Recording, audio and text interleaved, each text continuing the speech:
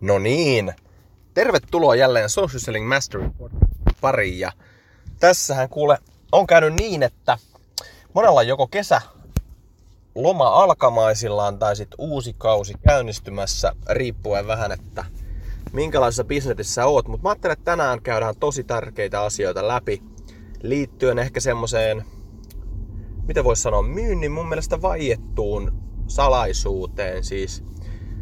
Koska me puhutaan siis tänään prospektoinnista. Ja mitä mun maailmassa prospektointi tarkoittaa, niin se on ehkä, voisi sanoa, hieman erilaista tai eroaa siinä mielessä siitä ehkä niin kuin englanninkielestä prospecting-ajatuksesta, jossa niin kuin prospektointi osa myynnin prosessista, eli sitä ihan alkupäätä, niin sisältäisi myöskin kontaktoinnin. Eli mun maailmassa oikeastaan prospektoinnin koko ajatus on siinä, että sen tavoitteena on siis löytää niitä potentiaalisia asiakasryhmiä, jota sitten totta kai muun muassa erilaisin keinoin, jossa myös kontaktointi on yhtenä osana, kvalifioidaan sitten sitä, voisi sanoa, meille potentiaalista asiakasta. Mutta me puhutaan nyt ihan siitä alusta, että mistä me löydetään kiinnostavia meidän kohderyhmän asiakkaita ja mitä ottaa huomioon. Eli tämän oikeastaan jakson aiheena on 10 kohdan tarkastuslista parempaan prospektointiin. Ja tämä ajatushan oikeastaan lähti mulle siitä, että me ollaan nyt vuosien varrella puhuttu pitkät tovit veli Jan Ropposen kanssa siitä, että mun mielestä Suomessa ehkä puuttuu semmoiset myynnin ihan fundamentaaliset perusteokset tai taidot siitä, että miten jokainen riippumatta taustasta niin voisi varmistaa se oman myynnillisen menestyksen. Ja ollaan lähdetty koostamaan työkaluja erinäköisiä ja kokoisia, jolla sitten myyjät vois saada vähän niin sanotusti varmistaa se, että perusasiat on varsinkin kunnossa. Mutta tämän päivän podcastin aihe on tosiaan 10 kohdan tarkastuslista parempaan prospektointiin. Ja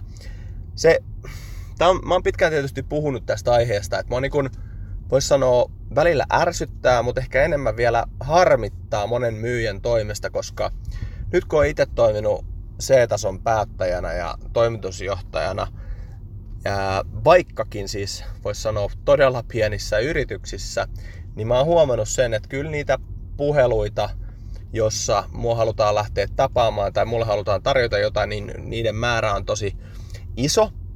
Ja siinähän ei ole mitään vikaa, mutta täytyisi ihan oikeasti meidän kaikkien katsoa peiliin. Jos tavallaan meidän tapa niin kuin varmistaa se, että kenelle me ollaan soittamassa, on ihan oikeasti 2019 tai 2020 kohta, niin meille tulee siis sellaisia, että hei, kuka teillä päättää tietoliikenneasioista, onko Sami Heino puhelimessa, ja lähdetään saman tien rynkyttää siinä ovella. Eli nyt ihan oikeasti pitää tarkastaa sitä, että meillä ei ole varaa tällaisia. Joka kerta, kun me soitetaan täysin lonkalta oleva puhelu ilman mitään niin kuin tausta-ajatusta tai tarkistuslistaa, niin kyllähän me niin kuin samalla viedään alaspäin sitä niin kuin ammattimaisen myyjän mainetta.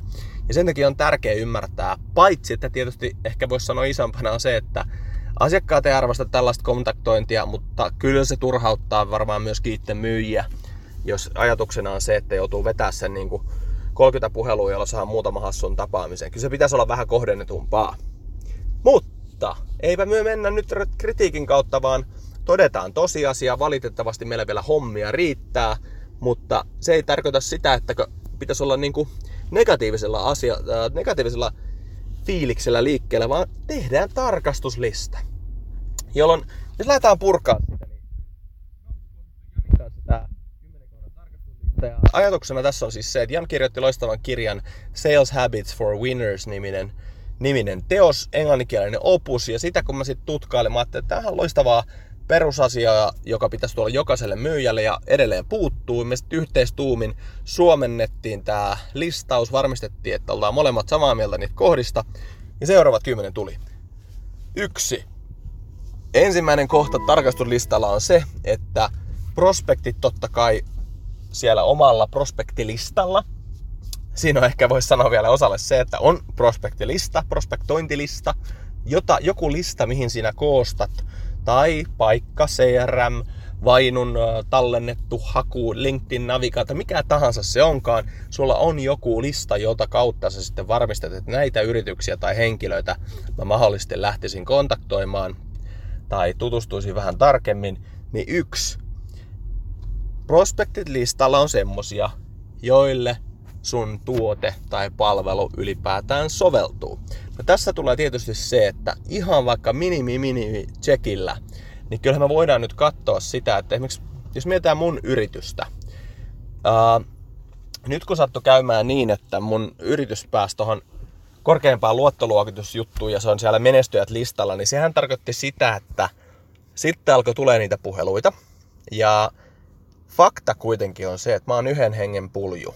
Ja kyllä mä nyt mietin sitä, että jos sä tarjoat vaikka henkilöstön hyvinvointiratkaisuja tai konsernin some-työkaluja, jolla hallinnoidaan eri sosiaalisen median tilejä, niin pikkasen voisi miettiä, että onko yhden henkilön pulju sit niinku ylipäätään semmoinen, joka tulee maksaa vaikka 1 000 euroa kuukaudessa. No, vastaus on varmasti, että hirveän monesti ei.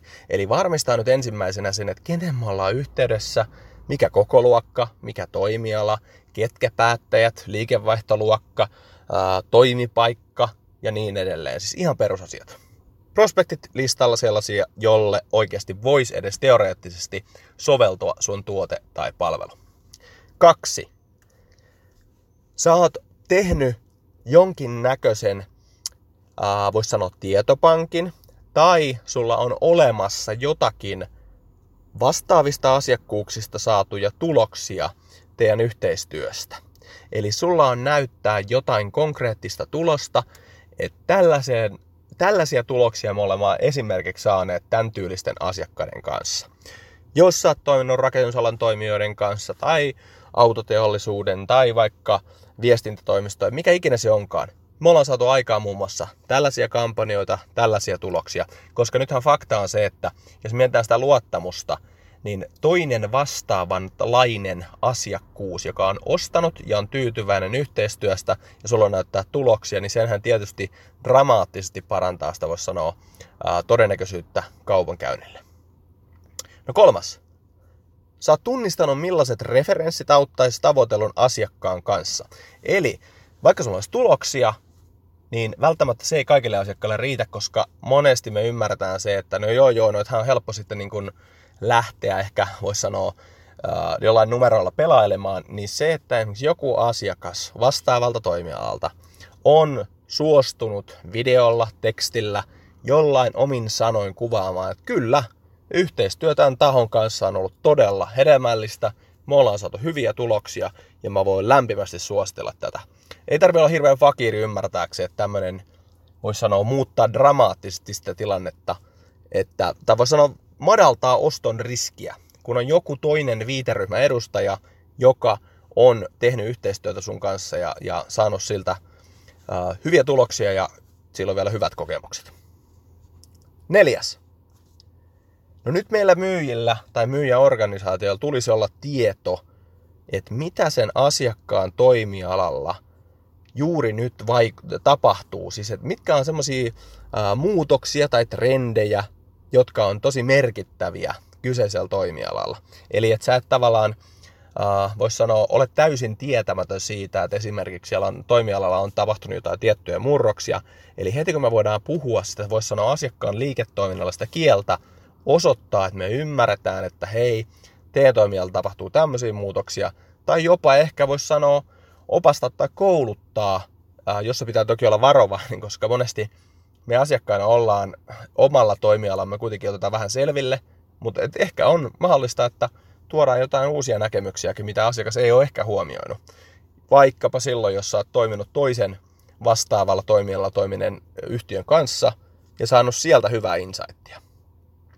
Eli 4. tiedät asiakasyrityksen toimialalla juuri nyt vaikuttavat merkittävät trendit ja muutokset. 5. No sulla on sitten tietoa asiakasyrityksen muutoksista, jotka voivat vaikuttaa merkittävästi erilaisten myyntimahdollisuuksien avautumiseen tai sitten mahdollisesti sulkeutumiseen.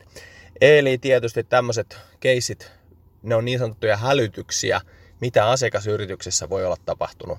Merkittävät henkilöstövaihdokset johdossa, joka joko avaa uusia mahdollisuuksia tai sitten pistää hetkeksi aikaa, voisi sanoa, päätökset holdiin. Tai merkittävät laajentumiset liiketoiminnassa, jotain, joka liittyy poliittisiin päätöksiin tai lakiasioihin. Voi olla esimerkiksi jotain, joka toimialalla selkeästi on nyt muuttunut, josta pitää olla huomioitunut. Eli tiedetään se vähän, että mitä siellä nyt oikeasti asiakkaan arjessa on tapahtunut tai tapahtumassa, joka voi oikeasti vaikuttaa päätöksentekoon. Onko pääkonttori siirtynyt tai omistaja vaihtunut, joku, joka oikeasti muuttaa myöskin sulle sitä myynnillistä lähestymistä. 6. Me ollaan aiemmissa jaksoissa puhuttu siitä, että mitä minä vastaajana mietin. Miksi juuri minä, miksi juuri nyt ja miksi juuri sinä olet yhteydessä. Sitähän me jokainen mietitään, kun puhelin soi. Miksi juuri minä sain tämän puhelun? Miksi just nyt on joku semmoinen asia tapahtunut, että mulle tulee puheluita ja miksi just sä soitat just mulle? Eli sun pitää tietää myyjänä tarkalleen, miksi sä oot lähestymässä juuri tätä kyseistä henkilöä. Eli nyt ennen kuin me edes otetaan tietty se luurinnosto tai viestin lähetys, niin meillä pitäisi olla tieto siinä, että miksi me ollaan lähestymässä tätä Minttua tai Pekkaa tai Mattia tai Maria. Eli meillä pitää olla tieto siitä, että hei, mä lähestyn sinua tästä syystä tämän takia. Ja tää on semmoinen tsekkaamisen arvoinen juttu, että tiedetäänkö me vai eikö me tiedetä. Tähän ei tarkoita sitä, jos me puhutaan niin tämmöistä tarkistuslistasta, että sulla pitää olla 10/10.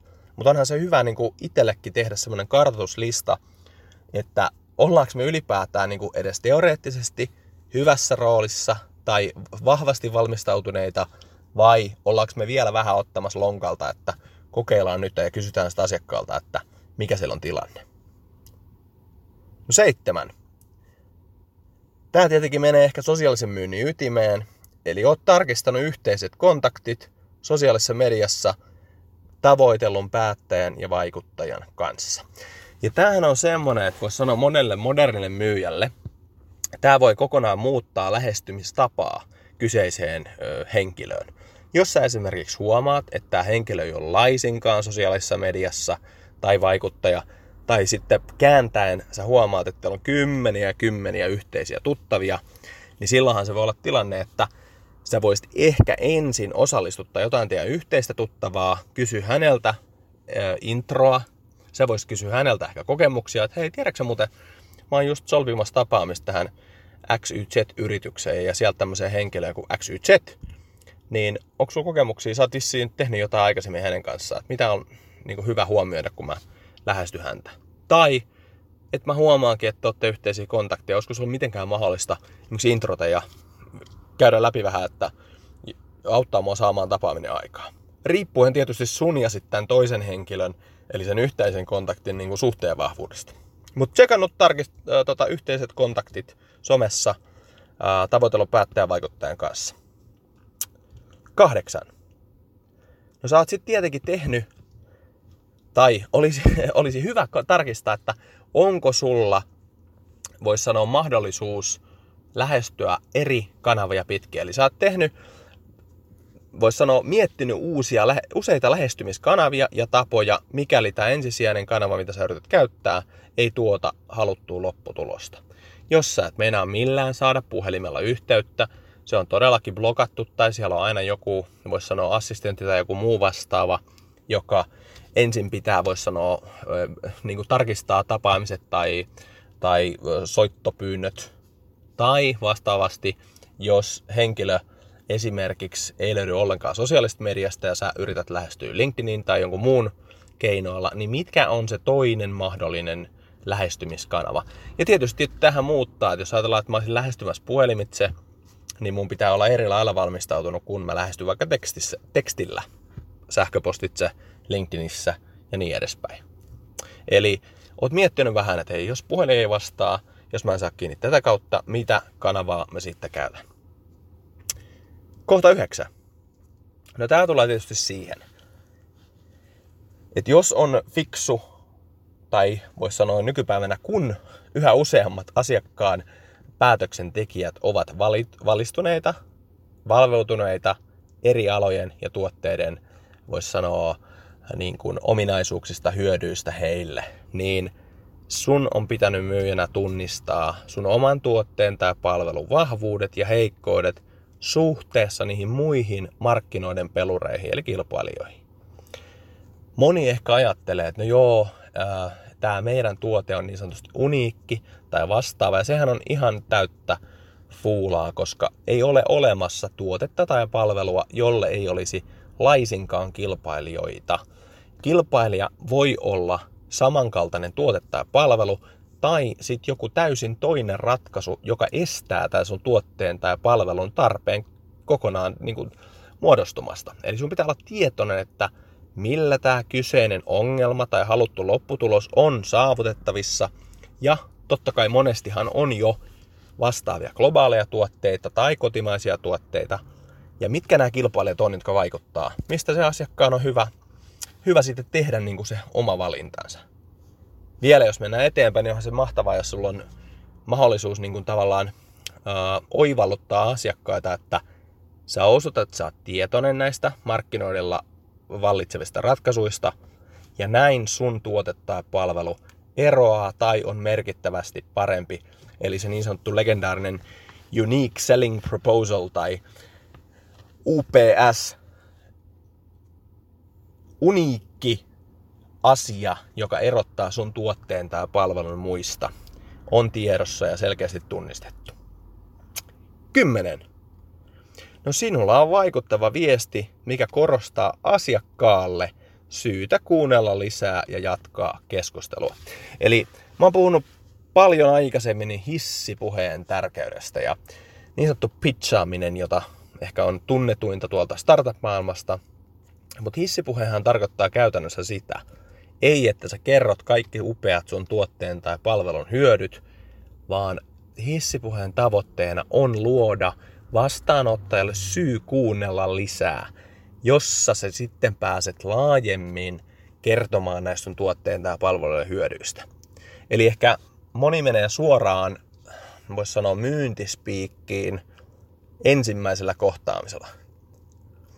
Tämän meidän tuotteen avullahan teillä on mahdollisuus säästää liiketoiminnassa ja sä menet nyt, veli, tää sisko hieman liian nopeasti asiaan, kun mä haluaisin ensin ehkä kuulla, että hei, excuse me, että miksi mun pitäisi nyt käyttää mun kallisarvoista aikaani, joka on yhä enemmän kortilla, että mä kuuntelisin hieman vielä lisää sitä, että mitä kaikkea toi sun tuote tai palvelu tai sinä voisit meille tarjota.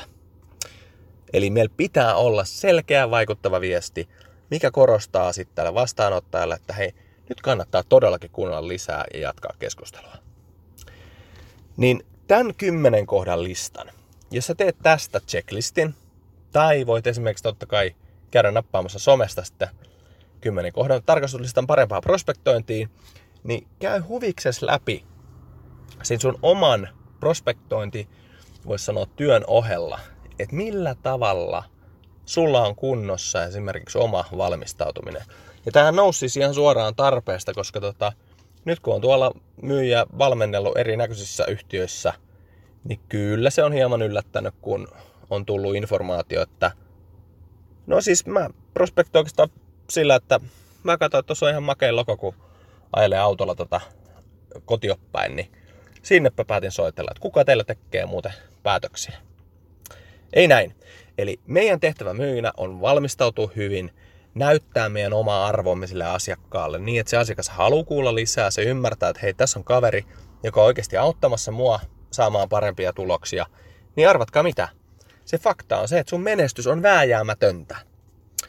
Niin tällä ajatuksella me mennään eteenpäin parempaan prospektointiin. Tämä oli Social Selling Mastery ja me jatketaan ensi kerralla. Moi moi!